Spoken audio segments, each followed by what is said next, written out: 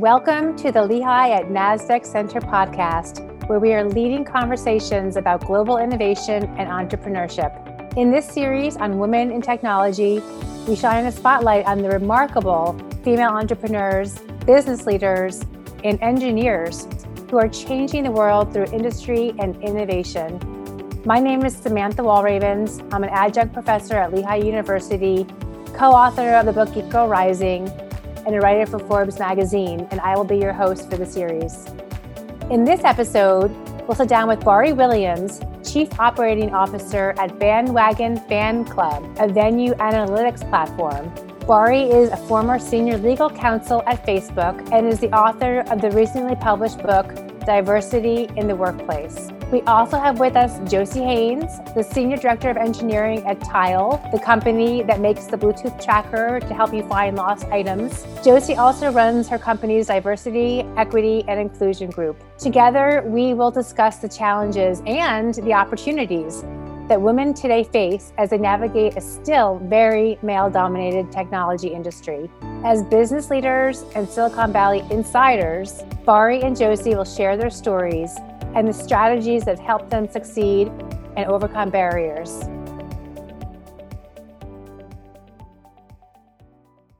So I want to take a moment as we start to reflect on the past year, 2020, a year that has made a lasting impact on all of us, from the global COVID pandemic to the worldwide protests in the wake of George Floyd and Breonna Taylor killings, to the storming of our nation's capital just last month. It's been a tumultuous time. And I want to acknowledge and just thank you for your patience, your resilience, and your courage in the face of everything that's gone on. And thank you for being here today. So Bari and Josie, in the wake of the protests last year, tech companies have denounced discrimination and systemic racism, and they have pledged to address equity issues. I want to ask you both, in your worlds, companies, and what you see in the tech world, what progress is being made, if any? Something that's interesting, I wouldn't say that it's necessarily a company that I currently work for. Bandwagon is the CEO and founder is a Black male. So he's also very intimately entrenched in these issues. But other places that I've worked, from other coworkers, I've heard everything from now we've gotten Juneteenth as a holiday to they're doing donation matches for philanthropic efforts, or we had the day off to protest. And all of these things are nice in theory. But for me, what I'm looking for is more tangible, long-lasting action items, as opposed to things that you do as a one-off, also that come with a tax break.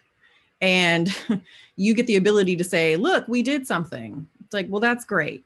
But the other piece to that, of your bigger tech companies like Facebook, Google, I don't recall if Amazon did or not, but also Apple made these pledges to also do more business with small Black business owners, which is great because I started the supplier diversity program at Facebook. So that makes me feel like my work wasn't in vain to some extent. But how long is that going to last, right? Like, my thing is always, it's a, cause du jour, but how long is that moment going to last? Like, is it going to be over after Black History Month is over?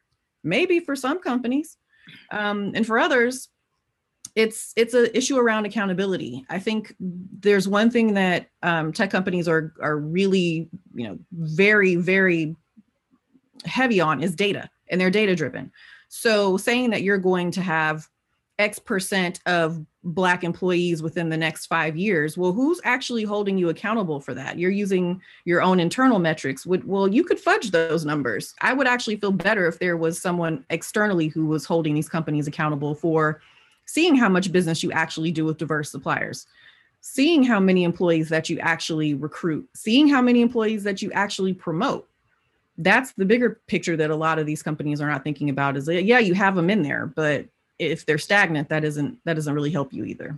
Yeah. And, to just add to that, I think what we have seen in the last year is at least companies are starting to talk about it.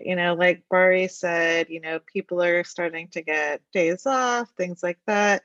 But a lot of what's being done is like the easy, comfortable things to do. And I think a lot of people are talking about DEI concepts now, and that's great. But it's how do you turn those concepts into actual action?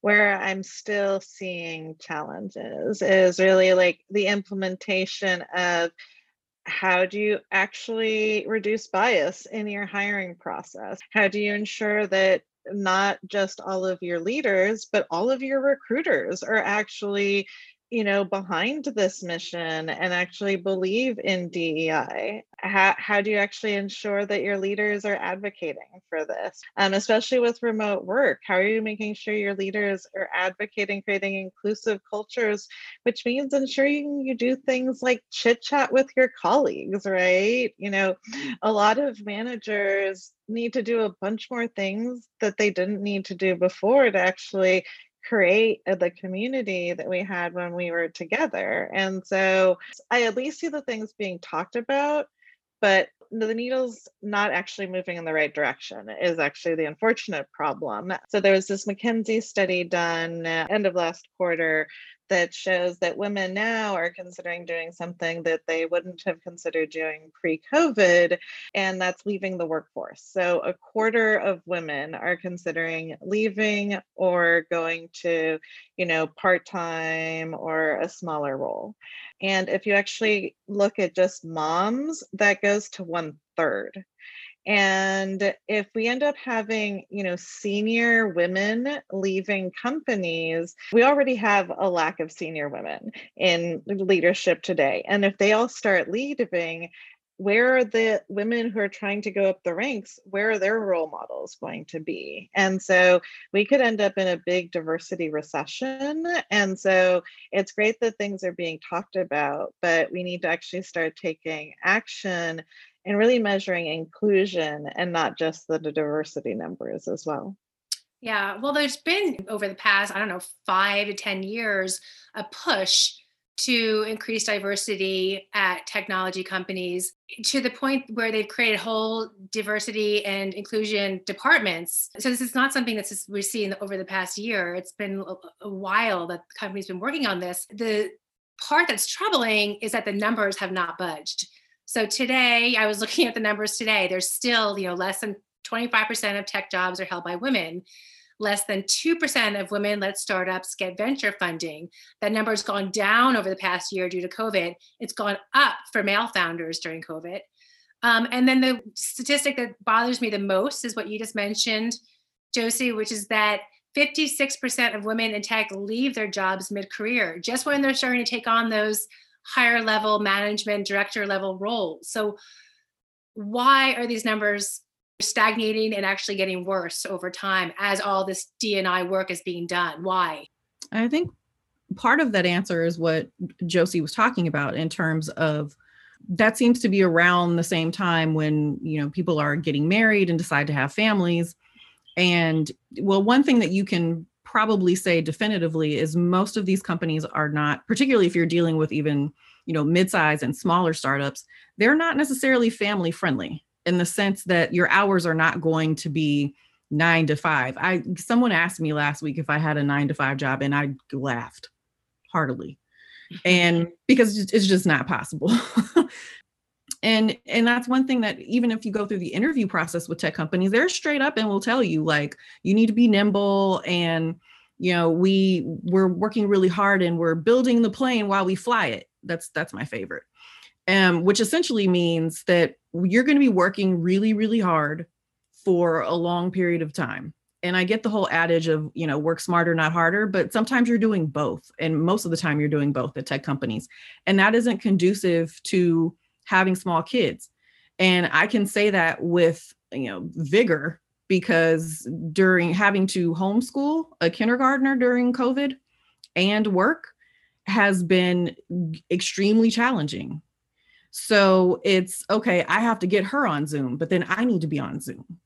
And then my son has to be on Zoom, but he's almost 11, so he can do his own. But having to sit there and literally have to teach kindergarten and also redline contracts.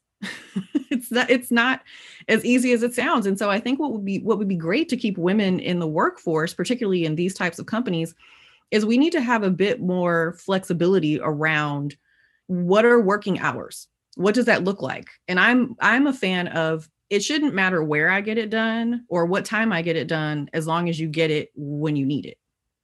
And I think that goes for men too, because there are lots of hands-on dads. So I think that if companies kind of set up their structure that way, and I think actually, if there's one good thing that COVID was able to do by keeping us all inside, is it kind of blew the whole notion that remote work doesn't work. That blew that out of the water. So some of the other challenges is, the numbers show that in the US, UK, and Canada, the number of hours that people are working now is around 10 to 10 and a half of being online during the day, compared to about 8 hours pre-COVID. So most of us has pretty much just turned our commutes into working more hours. And tied directly to what Bari was saying, if you have kids, like that's even harder, right? To keep up with that when everybody is, in the tech companies, everyone's juggling like 3 jobs, right? And, we're totally understaffed, and yeah, it is hard. And along with that is just like, you end up unfortunately creating a culture where people end up bragging about like, I put in so many hours, I'm so busy, right? And then you don't end up creating a culture where people with families feel like, hey, we can talk about these things. I can take a break in the middle of the day. And so, the companies that do remote work well really focus on asynchronous communication. And this really ties back to what Bari was talking about with being able to work anywhere at any time. And you really need to understand that asynchronous communication piece to be successful in that.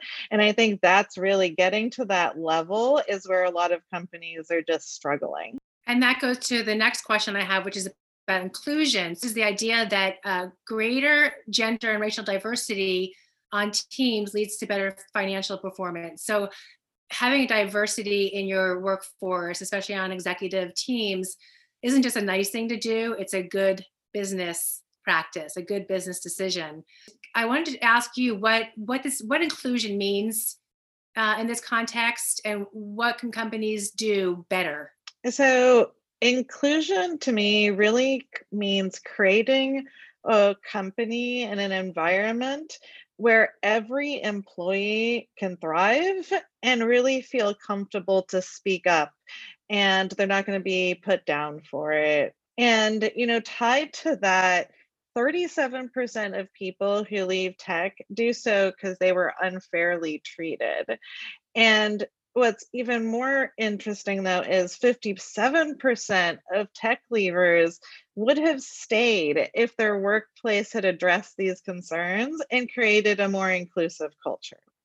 But the challenge is diversity is much easier to measure than inclusion, right? You can measure gender, race, ethnicity, right? You can do a survey very easily. It's much harder to get into the inclusion piece because then you actually have to start asking people hard questions.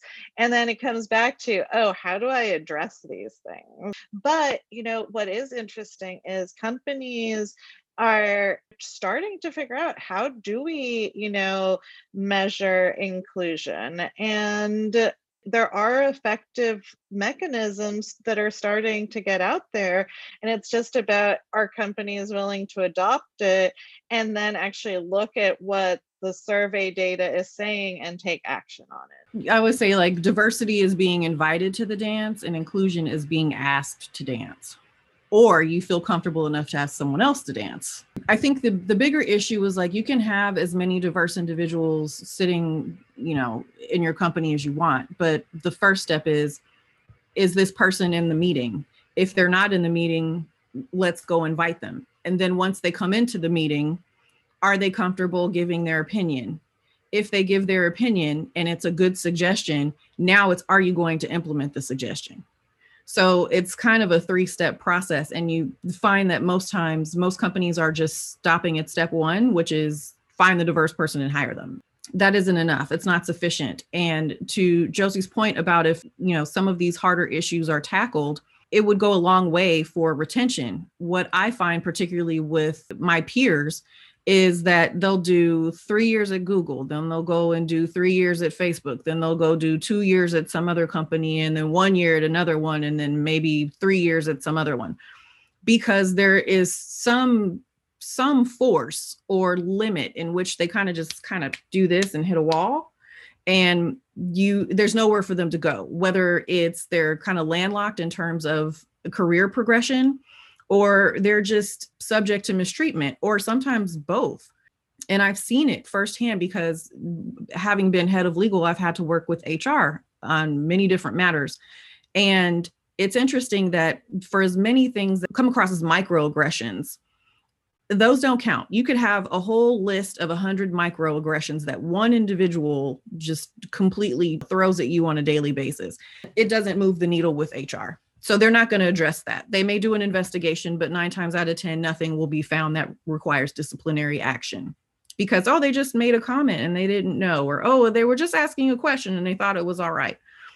So it's almost disheartening, because it's like, unless someone is like yelling in your face an actual slur of some kind, you will not actually find any type of relief. Mm-hmm. Well, it's interesting. At Google this past year, the CEO, Sundar Pichai, made a pledge, as all the tech companies are doing, to increase diversity by 30% by 2025. During the same time, this past spring and summer, the company fired 2 prominent African-American women, one of whom, ironically, April Curley, was a diversity recruiter who was responsible for hiring over 300 minority students into engineering roles at Google. And she tweeted that during her 6 years at Google, she was denied multiple promotions. She was yelled at and excluded from meetings. She was even harassed by one of her managers, who asked her which of her teammates she would most likely want to sleep with. So when you see this kind of thing happening at Google, you got to figure it's happening everywhere. Are companies like Google just paying lip service to diversity, really not concerning themselves with real change? I worry that that's the case. So I did Apple for 2 years and I almost left the tech industry because of it, and I can't say there's one thing that happened, right? But I call it death by 1,000 paper cuts. I would walk into meetings and I was the engineering manager and my program manager was a guy. Everyone assumed he was the engineer, like hands down. I even had somebody email me an apology letter at one point. I started Women at Siri because I saw a huge gap, which was women in Apple would do like presentations once a month, right? And that's all nice, but that's not actually having any hard conversations and allowing the women a place to actually speak about what really is going on. And I had wanted to start a mentoring program, but I was dissuaded because the VP of engineering at the time for Siri didn't believe in mentoring. And so until these bigger companies start really focusing on like, how do you create the inclusion? And it's not that every team in the companies is that way. Like I know within Apple, I know some like female leaders who are creating amazing cultures within their specific teams, but it's very much that sub team and that subculture. And so it's how do you actually end up making that throughout the whole company? Let's talk a little bit about the pitfalls or even the dangers of not having diverse perspectives when you're building technologies and companies. And I know that Josie, you have been in product development. Bari, you've overseen a lot of the legal side. One example that I always give is, Google back in 2015, the AI algorithm was tagging Black people as gorillas because the data that was being fed into the machine learning AI algorithm didn't include enough photos or images of Black people, partly because the engineers working on these algorithms were not Black. So this is an issue that's going to only grow as artificial intelligence, machine learning becomes more a part of our everyday world. Can you tell me about what you see as some of the pitfalls or dangers of not having diverse perspectives on tech teams? I think what I've seen, particularly from a legal standpoint, I did congressional testimony this time last year when Outside was open. And it was about bias and AI in financial services. What's interesting about that is the algorithms that will tell you, if you're credit worthy and then what your interest rate should be is based on old data. And a lot of that data, particularly one congressman asked me about this because he was also African American, and it's based on redlining data. And so if you're using redlining data, which essentially was property law that said Black people cannot live in certain neighborhoods or cannot purchase in, these 3 parts of a city.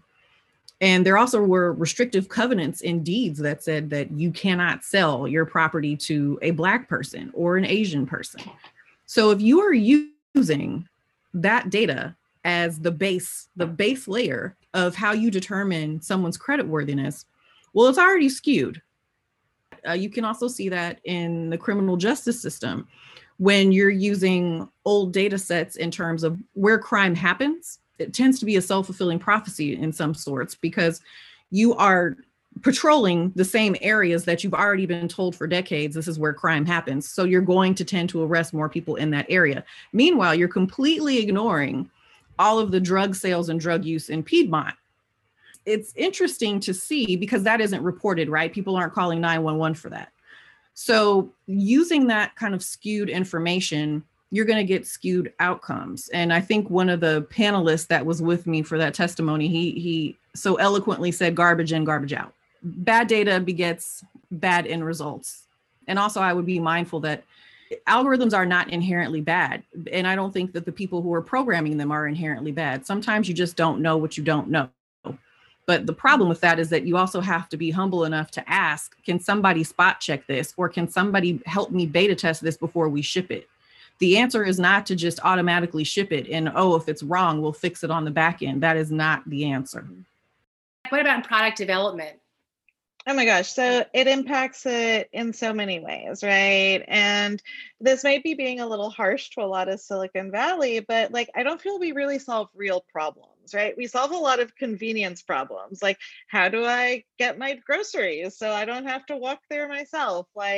We're not solving things like racial inequity, things like the housing crisis, right? And to solve those real problems, we need diverse communities in the tech industry who've experienced these things. But, just going back to even products I've worked on. So I worked on Siri, on the voice assistants, and voice assistants are actually a lot less accurate with female voices or with people with accents.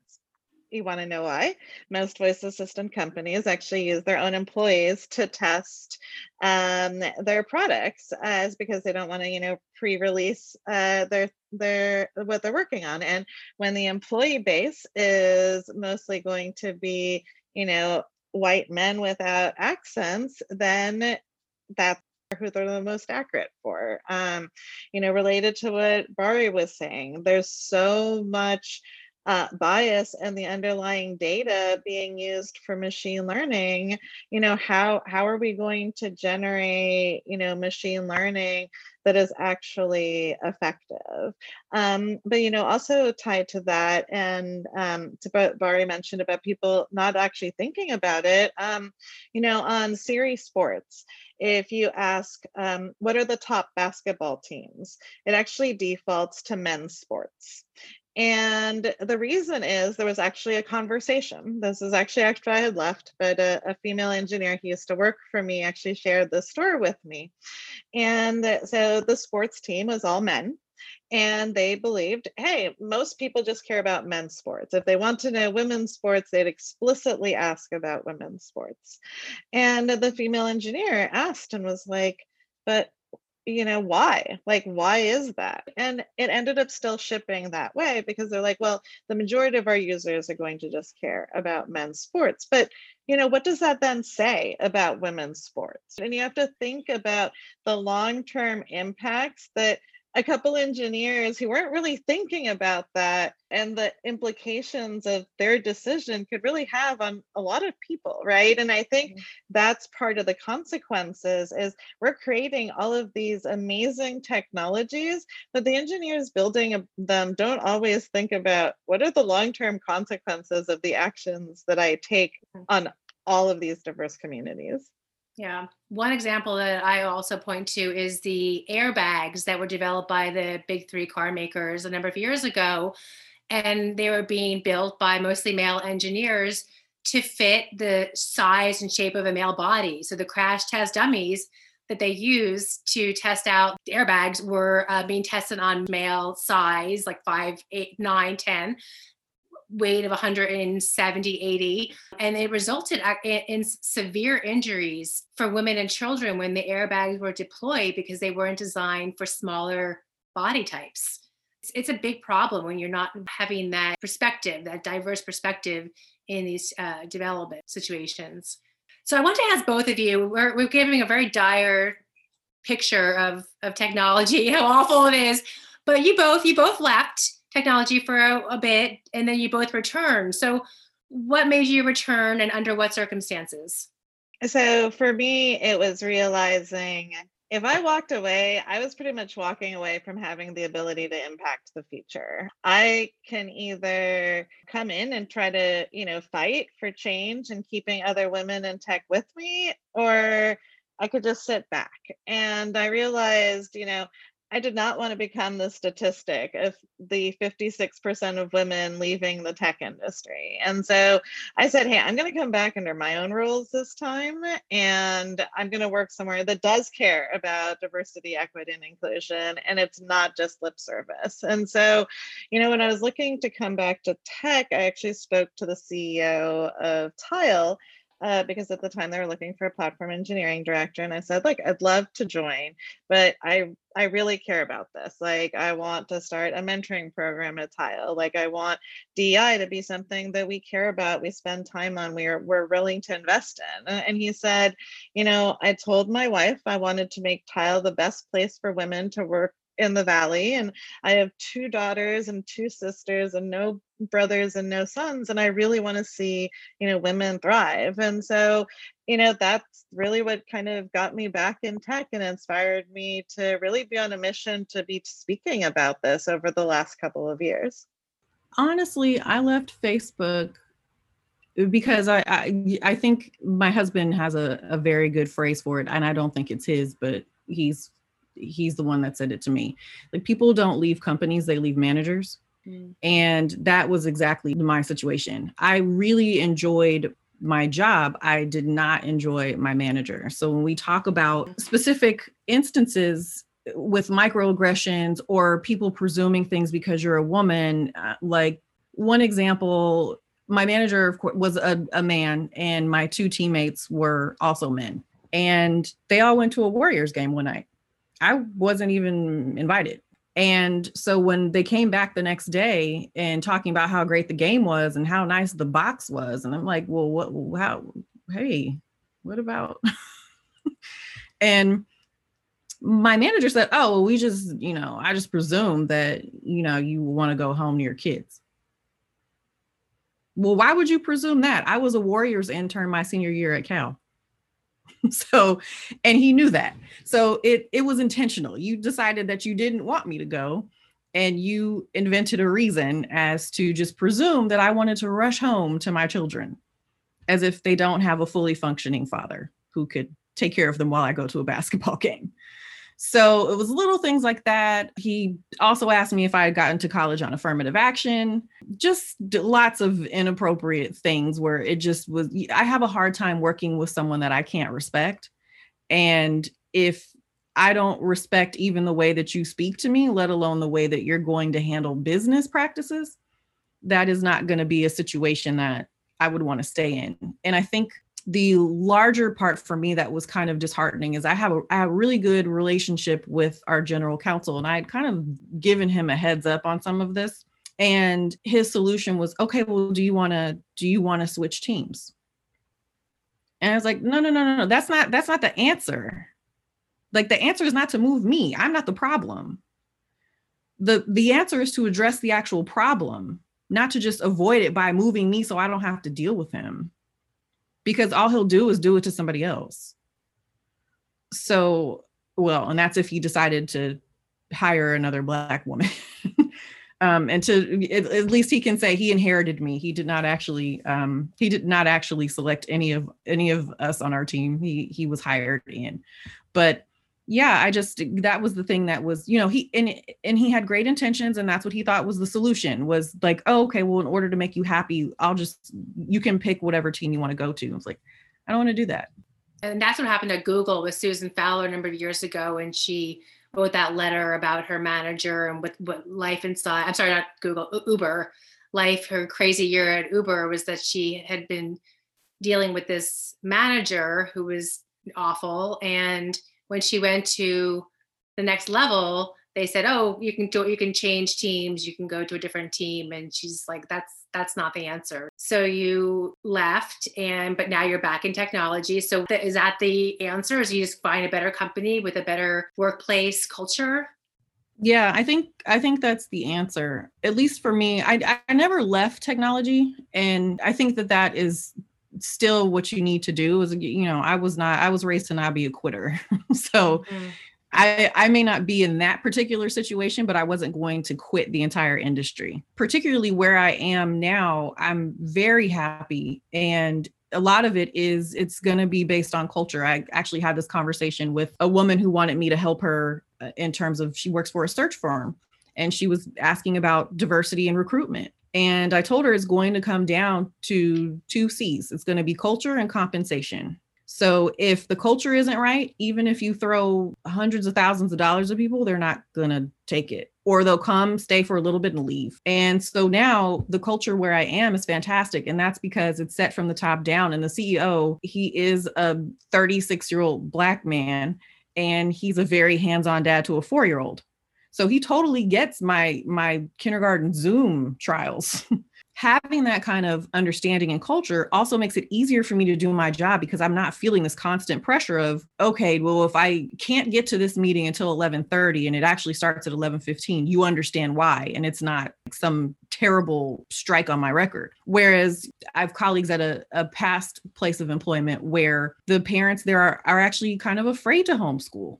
They're afraid, and they have to kind of block out times around meetings, and because management doesn't care, that's also something that you have to do. How do you find which companies have inclusive, welcoming cultures? I would say ask a lot of questions. That's step one, is ask a lot of questions. And also you should ask to speak candidly to someone on that team who may not be part of your interview panel.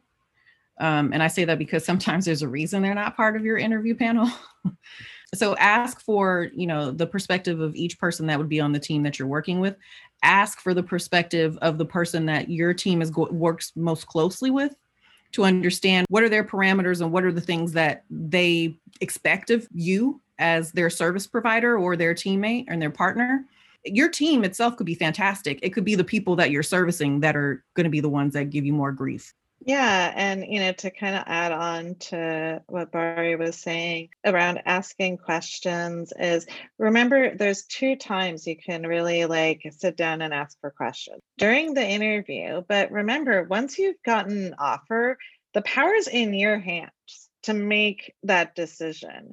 And so if at that point you want to ask somebody some tough questions about the culture, that's the time to do it. But why would a company say, no, you can't talk to somebody on the team? At that point, that would be a huge red flag for me, right? And so, realize that at that point, you do have a lot of power, right? If you've gotten the offer, before you accept it, ask the questions you want. Remember, it's a 2-way street, and you can do that. And then for the women on the call, there's actually this great community called Fairy God Boss, which is kind of like a Glassdoor for women. And they actually have reviews that do actually talk about things that women might care about, like maternity leave and the culture. And I do find the reviews are a lot better than Glassdoor. Glassdoor reviews tend to be not great. It's good to kind of see a theme, but it might not tell you the full idea of a team, right? And so, and also try to find other employees, as you know, if it's a bigger company or something, try to find other employees you might be able to talk to and meet in your networks and in your communities. And so, one of the big things I tell people, getting into the tech industry is networking is so crucial and important to get ahead in the tech industry. And so, yeah, start building your network early. Bari and Josie, I want to thank you so much for your time, for sharing your experience, your stories, your wisdom with us today. Thank you for joining the Lehigh at NASDAQ Center podcast. The Lehigh at NASDAQ Center is a collaboration between Lehigh University and the NASDAQ Entrepreneurial Center. Our mission is to educate, connect, and inspire the next generation of global entrepreneurial leaders. To learn more about us, go to nasdaqcenter.lehigh.edu and follow us on Instagram at Lehigh NASDAQ Center. If you enjoyed what you learned about diversity and technology from Bari and Josie today, remember to subscribe on Apple Podcasts, Spotify, or wherever you find your favorite podcast content. I'm excited for my conversation next week with Dawoon Kang, the co-founder and chief dating officer at Coffee Meets Bagel, an online dating app. And we will discuss the do's and don'ts of starting a company and lessons learned along the way.